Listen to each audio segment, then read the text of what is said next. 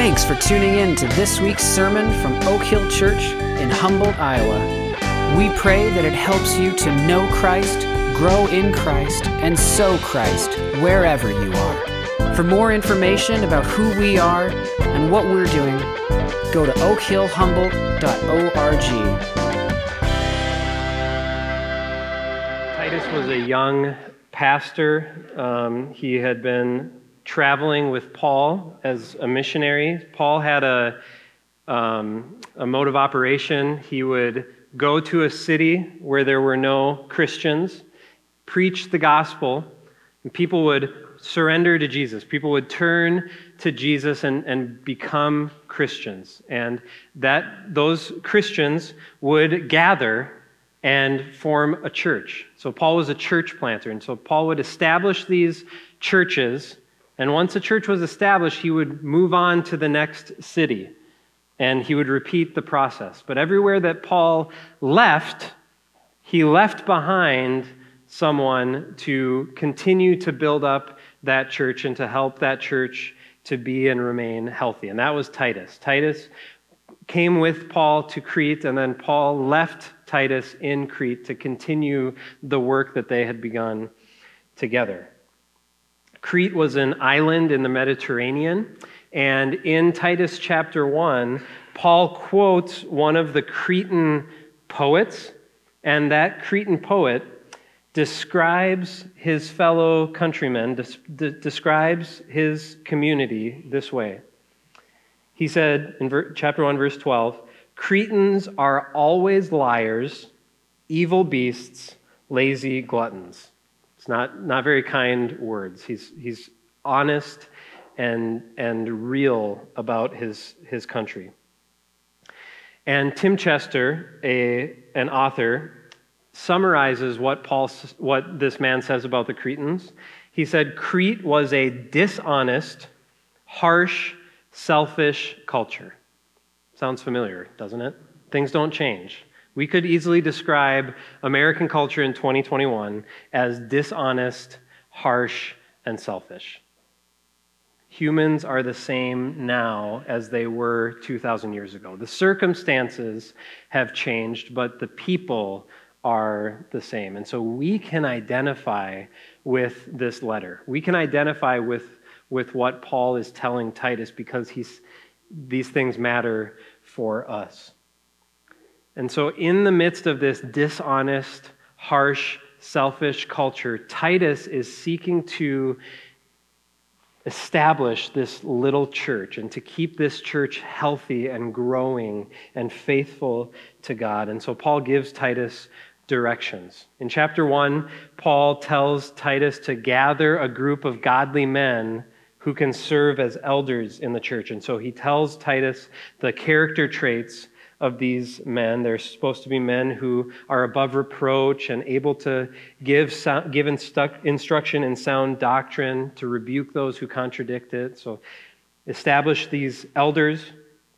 Chapter 2, Paul tells Titus how the church should relate to itself, how people within the church should relate. Older men and younger men, older women and younger women, how they should interact with each other as a church. Older men discipling younger men, older women discipling younger women, younger people treating older people with honor.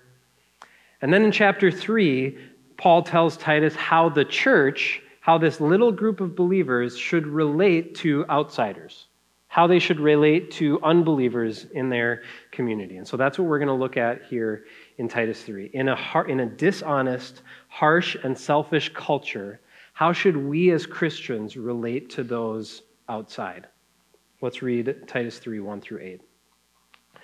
"Remind them to be submissive to rulers and authorities, to be obedient, to be ready for every good work, to speak evil of no one, to avoid quarreling, to be gentle, and to show perfect courtesy toward all people. For we ourselves were once foolish, disobedient, led astray, slaves to various passions and pleasures, passing our days in malice and envy, hated by others and hating one another. But when the goodness and loving kindness of God our Savior appeared, he saved us, not because of works done by us in righteousness, but according to his own mercy, by the washing of regeneration and renewal of the Holy Spirit, whom he poured out on us richly through Jesus Christ our Savior, so that being justified by his grace, we might become heirs according to the hope of eternal life. The saying is trustworthy, and I want you to insist on these things, so that those who have believed in God may be careful to devote themselves to good works. These things are excellent and profitable for people. These 8 verses are structured in this way. Verses 1 and 2 and verse 8 are bookends, where Paul tells the church what reputation and what character traits they should be cultivating in the community. So 1 and 2 and 8 this is how you should look to the unbelievers around you.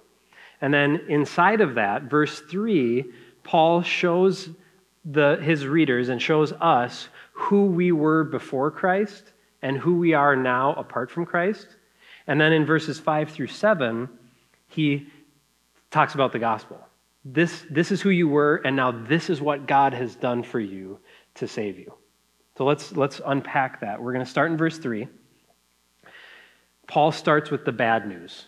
This is who you were before Christ. This list it's not a comfortable list to read, and it's not a comfortable list to have someone point at you. Paul describes us as foolish, disobedient, led astray, slaves to our passions and pleasures, passing our days in malice and envy, hated by others, and hating one another. This is an honest, realistic assessment of humanity apart from Jesus. And Paul means for us to see ourselves in this verse. Paul's holding up a mirror so that we can see who we really are. And it hurts. It's uncomfortable. We don't like it. And passages like this are all over in the New Testament.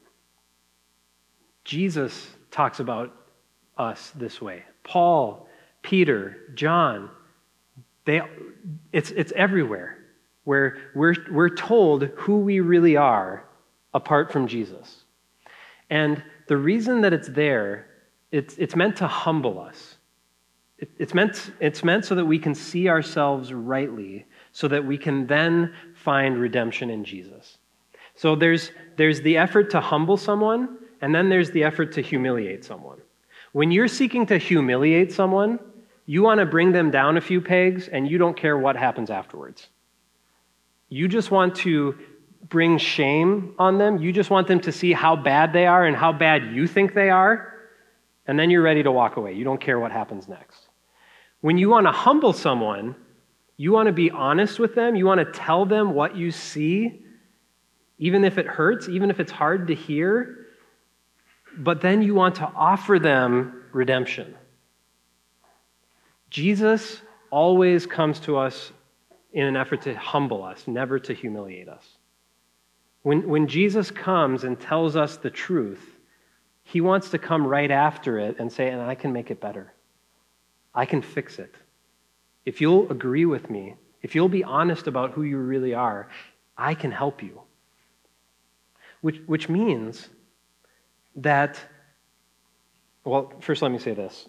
Not only is this who we were before Jesus, this is who we are now if we're not abiding in Jesus.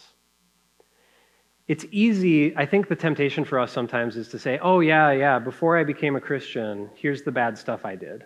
But now I'm better. Now I'm a good person. And that should be increasingly true as we grow in our walk with Christ. But we're always prone to drift right back to verse 3. It's easy for us to jump back into our former way of life when we're not walking in obedience. So, for example, I gave my life to Christ when I was young. I was probably 9 or 10 years old when I trusted Jesus. And so I have done more sinning as a Christian than I did before I was a Christian, right? It's just math. I've been a Christian longer than I haven't. And I was little before I became a Christian. And so I've had opportunity now as an adult to be a doofus, right? And so I need to be reminded regularly That but for the grace of God, this is me today, this week. We need to remind ourselves that if I'm not trusting in Jesus, I'm going to go right back into my sin. And so we need this progressive sanctification to happen. We need to walk with Jesus daily, to be renewed daily by Jesus, or we're just going to find ourselves right back where we were. So that ought to humble us.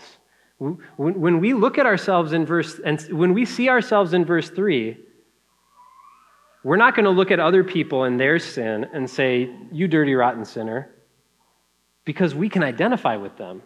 We can say, yeah, that's me too. That was me, and that is still me if I'm not trusting in Jesus. So I'm not going to be harsh toward you because I get it. I've been there as well. And this also means that the ultimate danger, the final danger for a sinner, for a human being, the final danger is not sin, it's unrepentance. So we've sinned and separated ourselves from God, but it's unrepentance that will ultimately keep us separated from God. So if we look at verse 3 and we say, that's not me, not true of me, I don't need that, then we're in danger of being outside. If we don't agree with God about who we are and come to him in repentance, we will ultimately be cast out. So Paul starts with that bad news in verse 3, but then he moves to the good news. Here's who we were. Here's the mess we had made.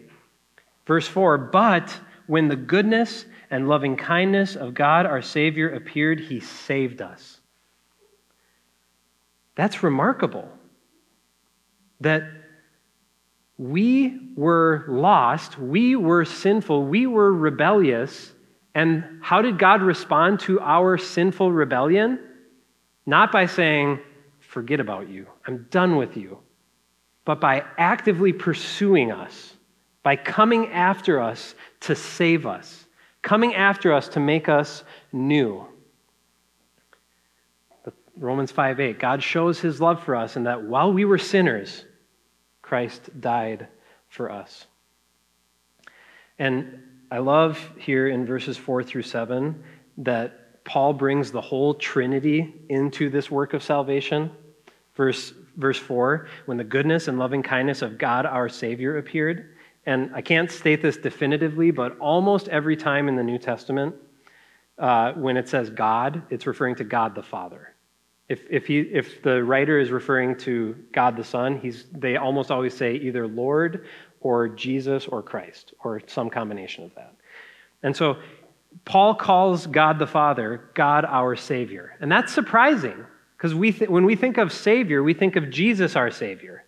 And in verse 6, he says that. He says, Jesus Christ our Savior. So we're used to hearing about Jesus as our Savior, but Paul says, God your Father is also your Savior.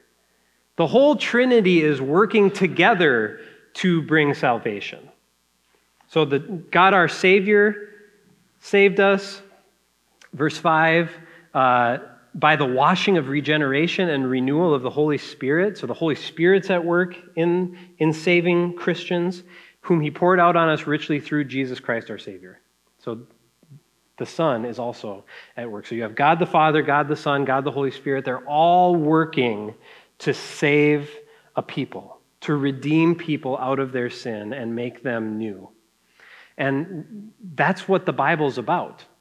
That's the story of redemption in Scripture. All the way back in Genesis, when God made the heavens and the earth and put Adam and Eve in the garden, and Adam and Eve sinned.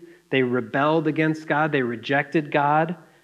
And God came and God rightly cursed them for their sin, cast them out of the garden.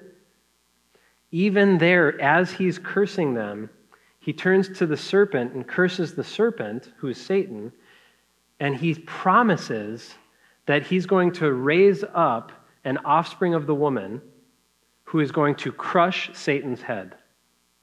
So even in the midst of that curse, God is telling us that he's actively pursuing us for salvation, that he is making a plan to save a people. And so God fulfills that promise as the Bible progresses, and we finally get to the New Testament and we find out who that Savior is, who that offspring of the woman is, and it's Jesus. And what's remarkable is that the offspring of the woman who's going to come save humanity is the Son of God, the second person of the Trinity, Jesus Christ, who has lived in perfect fellowship with God forever in heaven. The Son of God leaves heaven, comes to earth to live with us and to pay for our sins, to crush Satan's head while Satan bruises his heel at the cross. So you see God the Father actively working, actively making a plan, and then acting out that plan to save his people. God the Father sends his Son, and what does the Son do? The Son gives the Holy Spirit. When people turn to Jesus, trust in Jesus as their Lord and Savior, trust in Jesus to take away their sins and to make them new, Jesus gives them the Holy Spirit. Verse 5, the washing of regeneration and renewal of the Holy Spirit. When you trust in Jesus, the Holy Spirit comes to live inside of you, to make you new. Your heart of stone is replaced by a heart of flesh. Your old man is replaced by the new man through the renewing work of the Holy Spirit. And Jesus talks about that. You can look at John chapter 3, where Jesus talks about how the Holy Spirit comes and causes someone to be born again, regenerated. So again, God the Father is at work to save us. God the Son is at work to save us. God the Spirit is at work to save us. They're working together in perfect harmony. They're complementing each other in their efforts, right? There's this synergy there in salvation. They're agreeing with each other. They're on the same page, working to redeem us. And so Paul points us to that work of the Trinity. And it's enough for one member of the Trinity to work for you, right? If one member of the Trinity wants something for you, it's going to happen. But if three of them, it's really, really, really going to happen, right? So it just shows that security that we have in God the Father, the Son, and Holy Spirit. And Paul says about this salvation, verse 5, he saved us not because of works done by us in righteousness, but according to his own mercy. God didn't save us because we were good. God made us good by saving us. God's not looking around saying, okay, where are the good ones? Where are the people who have it together? I'm going to go after them. No, God looks for people like us who are a mess, who are headed in the opposite direction. We're not saved by our works, but by his mercy. Down in verse 8, he says that those who have believed in God may be careful to devote themselves to good works. So as Christians, we are called to devote ourselves to good works. Christians must do good works, but not to be saved, because they're saved. We do works of righteousness not to earn God's favor, but because we have God's favor. We devote ourselves to good works not so that God will love us, but because God has loved us in Christ. If we can't get that order backwards. If we get the order backwards, that's works-based righteousness, and you'll go to hell. That's it.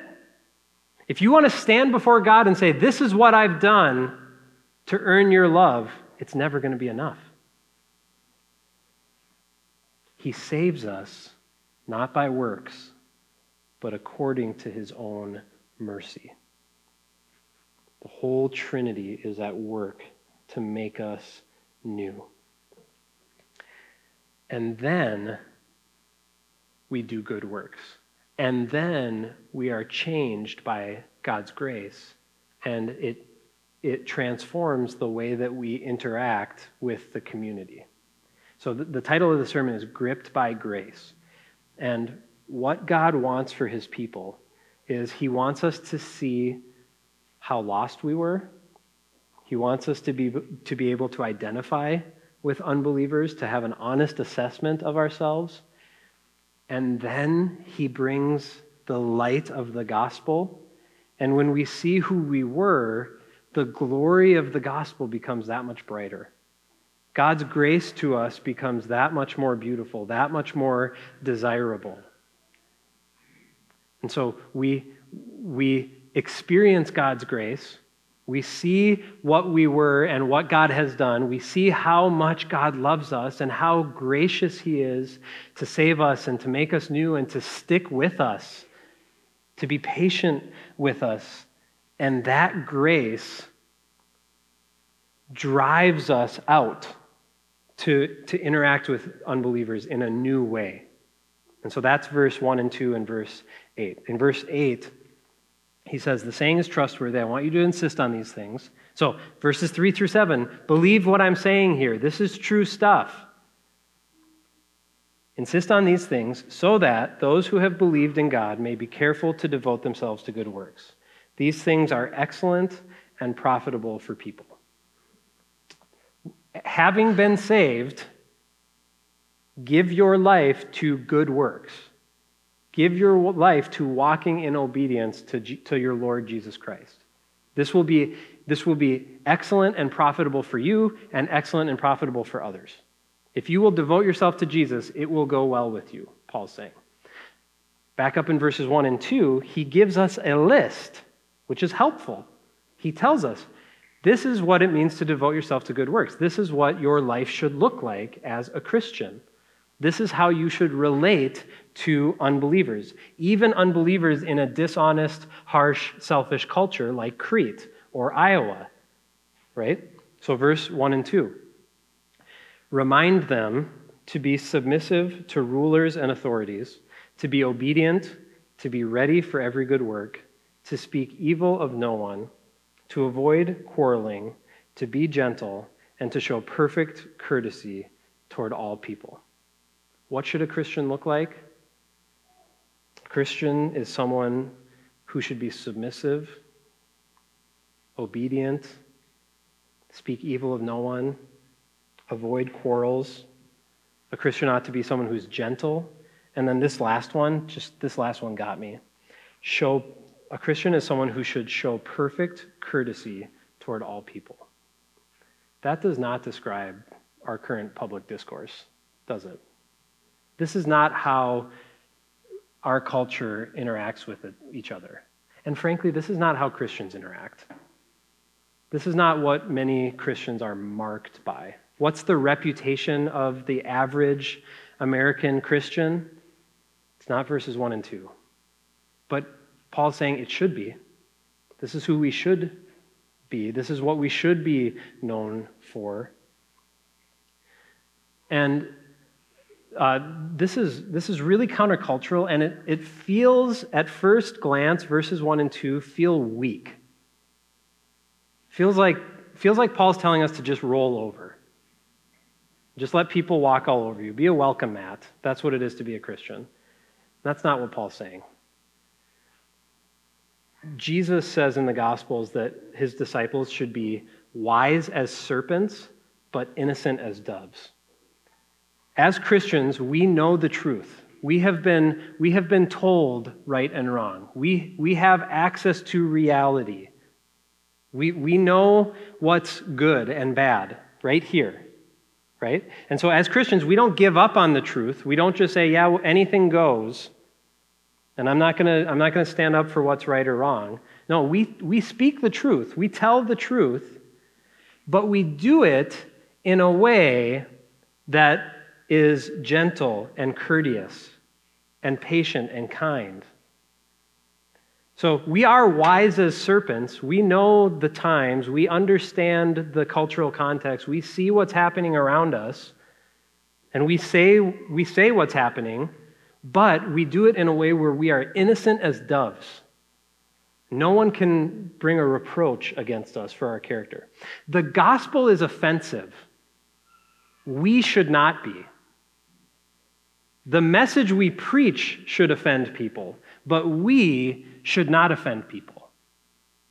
Because we should be gentle, courteous messengers sharing an offensive gospel.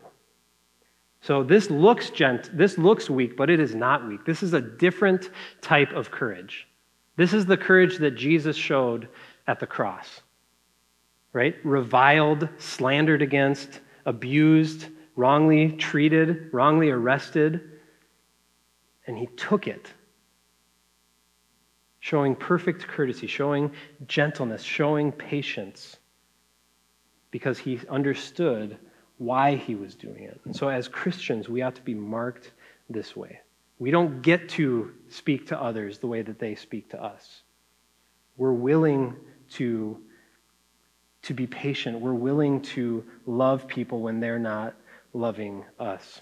And we know people that are we all know men and women who you look at their reputation, you think, yeah, that's how I know them. This is the type of character that this person has. So imagine a church full of people who are marked by verses 1 and 2.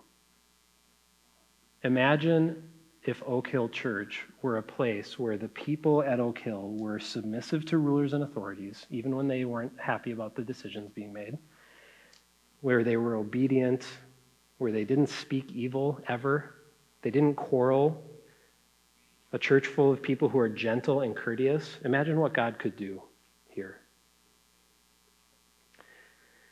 And so as Christians, verse 3, we'll close where we began.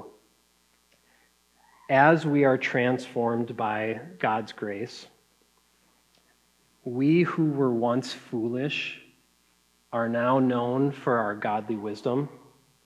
We who were once disobedient are now humble and teachable. We who were led astray are now following our shepherd.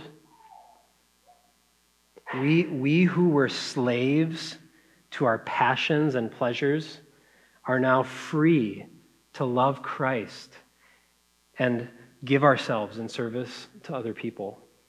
And we who used to spend our time in malice and envy, passing our days in malice and envy, we now redeem our time, make the most of our time to honor Jesus. And we who were hated by others and hating one another, we're now well thought of by others, and we lay down our lives for one another. Let's pray. Father, we can't do these things apart from your grace. We can't be gentle. We can't be obedient. We can't show courtesy toward others on our own strength. But through your washing and regeneration of the Holy Spirit, through your saving work in Christ, we can be made new and we can be transformed and we can begin to demonstrate this reputation. And it doesn't bring glory to us. In fact, it humbles us, but it brings great glory to you, and it will be for our joy. So I pray that we would be marked by these godly characteristics as we are gripped by your grace. In Jesus' name, amen.